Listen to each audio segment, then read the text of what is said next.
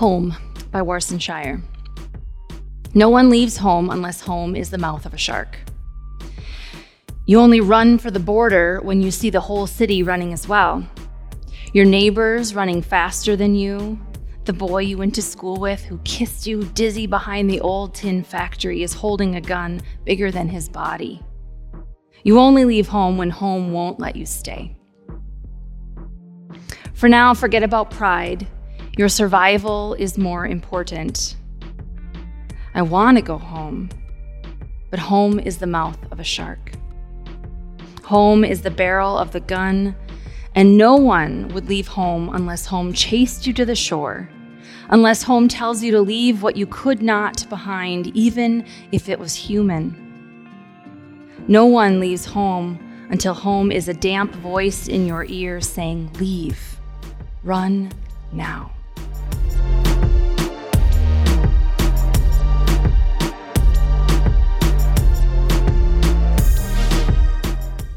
Happy New Year. This is not the happiest New Year text we could have in front of us. This is a Sunday, the Christmas one, that many preachers choose to ignore. I could have chosen a different text. This is also Name of Jesus Sunday, so you can just talk about why Jesus got named Jesus. That's lovely. That's fun. That feels appropriate. No offense, Matthew, but your gospel today is kind of a downer, right, to start the year. And I get the urge to preach something else, anything else than this text.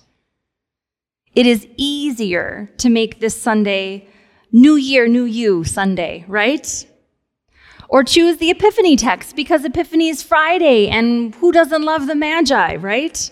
It would be nicer. We could stay in that manger scene just a little bit longer. But here's the thing, I will never ignore preaching this gospel. I think ignoring it is dangerous. People get hurt when we pretend this exact thing, this exact story is not happening all the time, even today. And it's very important for us to think theologically instead of just politically or philosophically or morally about some topics that many would rather leave out of church altogether. Today's gospel story is not easy. It is hard to hear. It is sad and violent, and if we take time to really think about what it's saying, it's horrifying. And yet, somehow, no matter what year it is, no matter what's happening in the world, it always feels startlingly relevant. On the heels of Christmas, when everything is all joy and light, this story is a shock of contrast. All through the past weeks of Advent, as we've prepared for Christmas, we heard these beautiful yeses from every character of the story. Mary says yes to growing and birthing and nursing the baby Savior. Joseph says yes to marrying Mary, losing his upright standing. The shepherds say yes to going to see and welcome the new king. And by this moment in the story that is in front of us today, the wise men had also said yes to following a star to see what it means. But Herod, well, he hears of this new king and he offers a quick and very harsh no. Herod's instinct to preserve his power kicks in very quickly. It would be easier, really, to just say Herod's an evil madman. And, he kind of is. But also, he was just a powerful person who wanted to stay in power.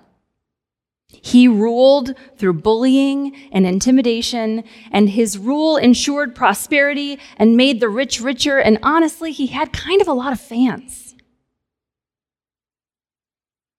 In the part of the story that was told just before this in Matthew's gospel, the three wise men stopped by the castle on their way to find Jesus, because that's where you'd expect a new king to arrive, after all. And when they get there, they tell Herod all about the star and the prophecies and what they will expect. And Herod, of course, handles it real well.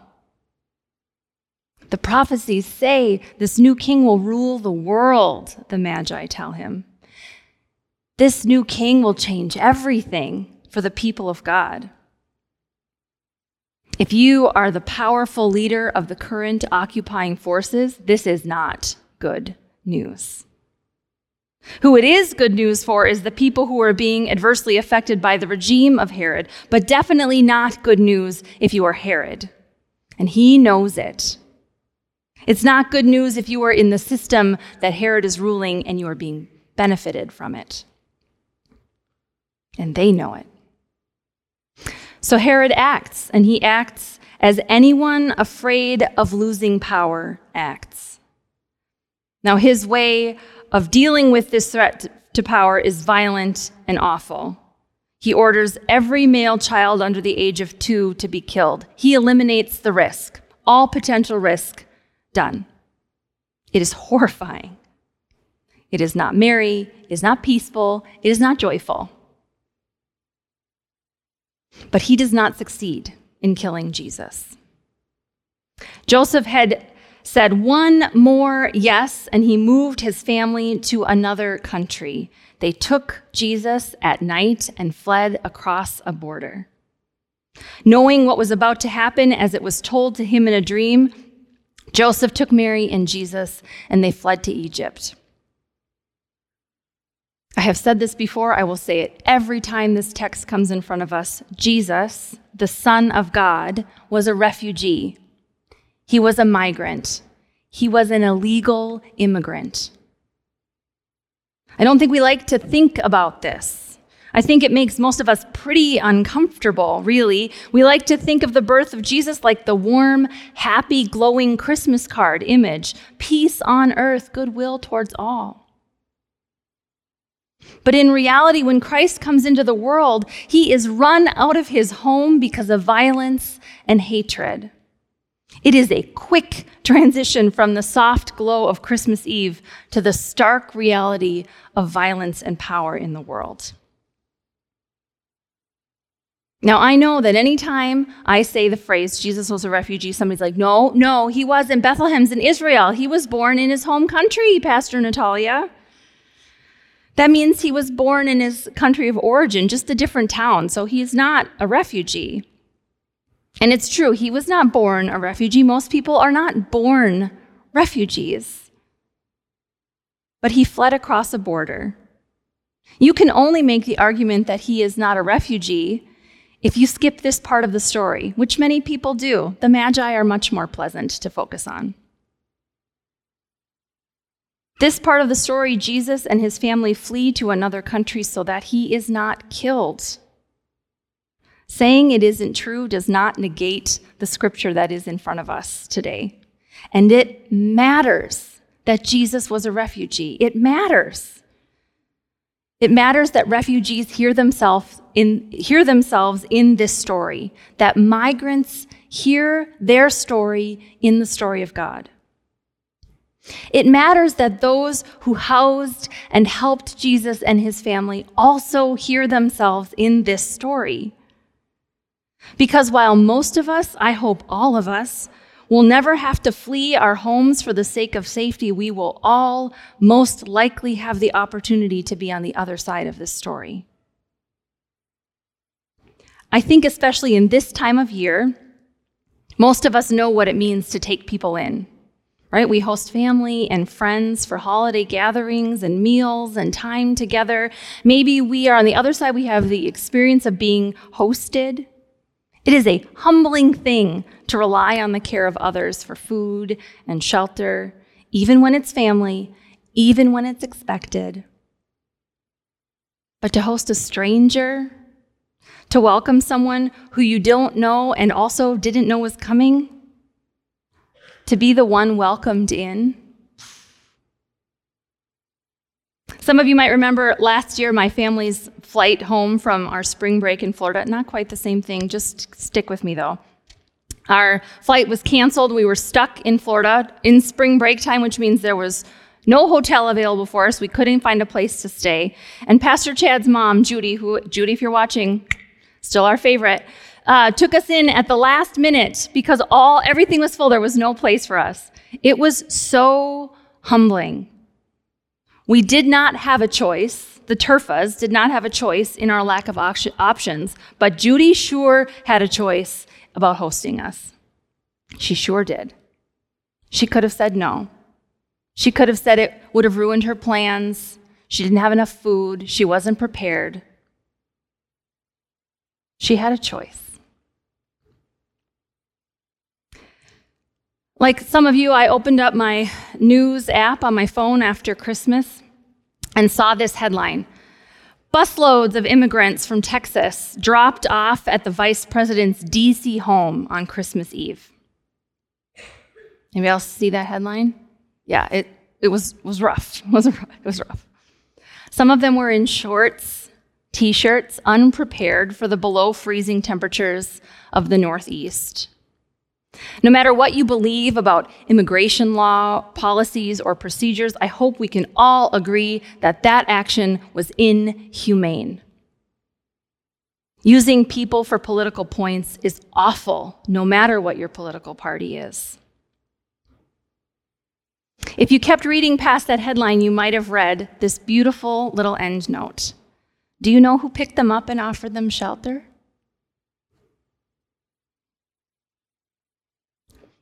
It was a local church, you guys. A local church. Look at I can't even handle this story. It just kills me. On Christmas Eve, a local church. I bet those church members had other plans that night. Don't you think they did? I bet they were greatly interrupted. While those migrants did not have a choice in how and where they arrived, the church who hosted them did. I also bet that the Christmas Eve they experienced was a more true version of the Christmas story than us holding candles in this room. Are you kidding? Cancel Christmas to host illegal immigrants? The audacity. The audacity. Now you might be thinking, wow, Pastor Tully, that's getting kind of political. I did not come to church for this. I don't come to church for this. I can hear the arguments being typed out right now. Tell me how Jesus and his family, having to flee across a border to a new country to escape a dictator intent on staying in power, is not political. Tell me. I await the argument. Of course it's political. The gospel is political because people are political. And the gospel is about people. This story is not something that just happened once way back in Matthew's 2nd chapter. This story is still relevant because it keeps happening. All across the world, this is happening. In Ukraine, Ukrainians are about to mark the somber one-year anniversary of being attacked by Russian forces in order to keep a dictator in power. Many of them have fled without the correct paperwork to neighboring countries for safe harbor. In Iran, women are taking great risks to fight for the right to choose for themselves to wear a head cover or not. And the government is cracking down against them. Some of them have fled to neighboring countries without correct paperwork for safety, in order that they might survive. In Central America, economic instability and government corruption has led to an influx of immigrants to the southern border of the United States. People are escaping without correct paperwork to the neighboring countries for safety. As one migrant on the Texas border said, if we were doing well, there would be no need to migrate. If we could feed our children, why would we leave? He said migrate, we might say flee. No one leaves home unless home is the mouth of a shark. When Mary first felt Jesus move in her womb, way back when she visited her cousin Elizabeth, she sang this song we call the Magnificat. She sang of Jesus, the baby in her womb, being the one who will topple tyrants and raise up the humble. And here we are, Jesus is still a baby, and it has begun. This isn't something that happened once and we remember it on this day. This is something that is happening all the time, and we need to be able to see Jesus in the face of each and every person fleeing violence by escaping to another country. We cannot set up nativities one week without continuing the story in the next. The Holy Family is still holy when they leave the manger and flee to Egypt. And more importantly, I think for us here today, holy families are everywhere. Your family is holy. My family is holy. The family who crossed the border last night is holy. We have a choice in how we take care of them. We can offer them refuge. We can work to make their homes safe enough for them to return. You see, God isn't just with the refugee, with the migrant, with those fleeing for safety. God is the refugee. God is the immigrant. God is fleeing for safety. If we want to be where God is, then it seems very clear what we are called to do. So yes, this gospel is political. When love comes up against power, it will always feel political. And that can be hard for us when we want to stay at the calm and quiet manger scene forever. But the news that makes us step out of those comfort zones and host those looking for shelter is unbelievably good news if you are on the run. We have heard that God comes for us. God is with us, and now we get to be that same good news for those who need it most. Not the good news that Jesus loves you, but I love you. That is very different. Here is how we show our love. That love has come, and we get to do it too. The love we have received on Christmas Eve becomes the love we give every day. And that kind of love will always, always win. And that is the good news. Amen.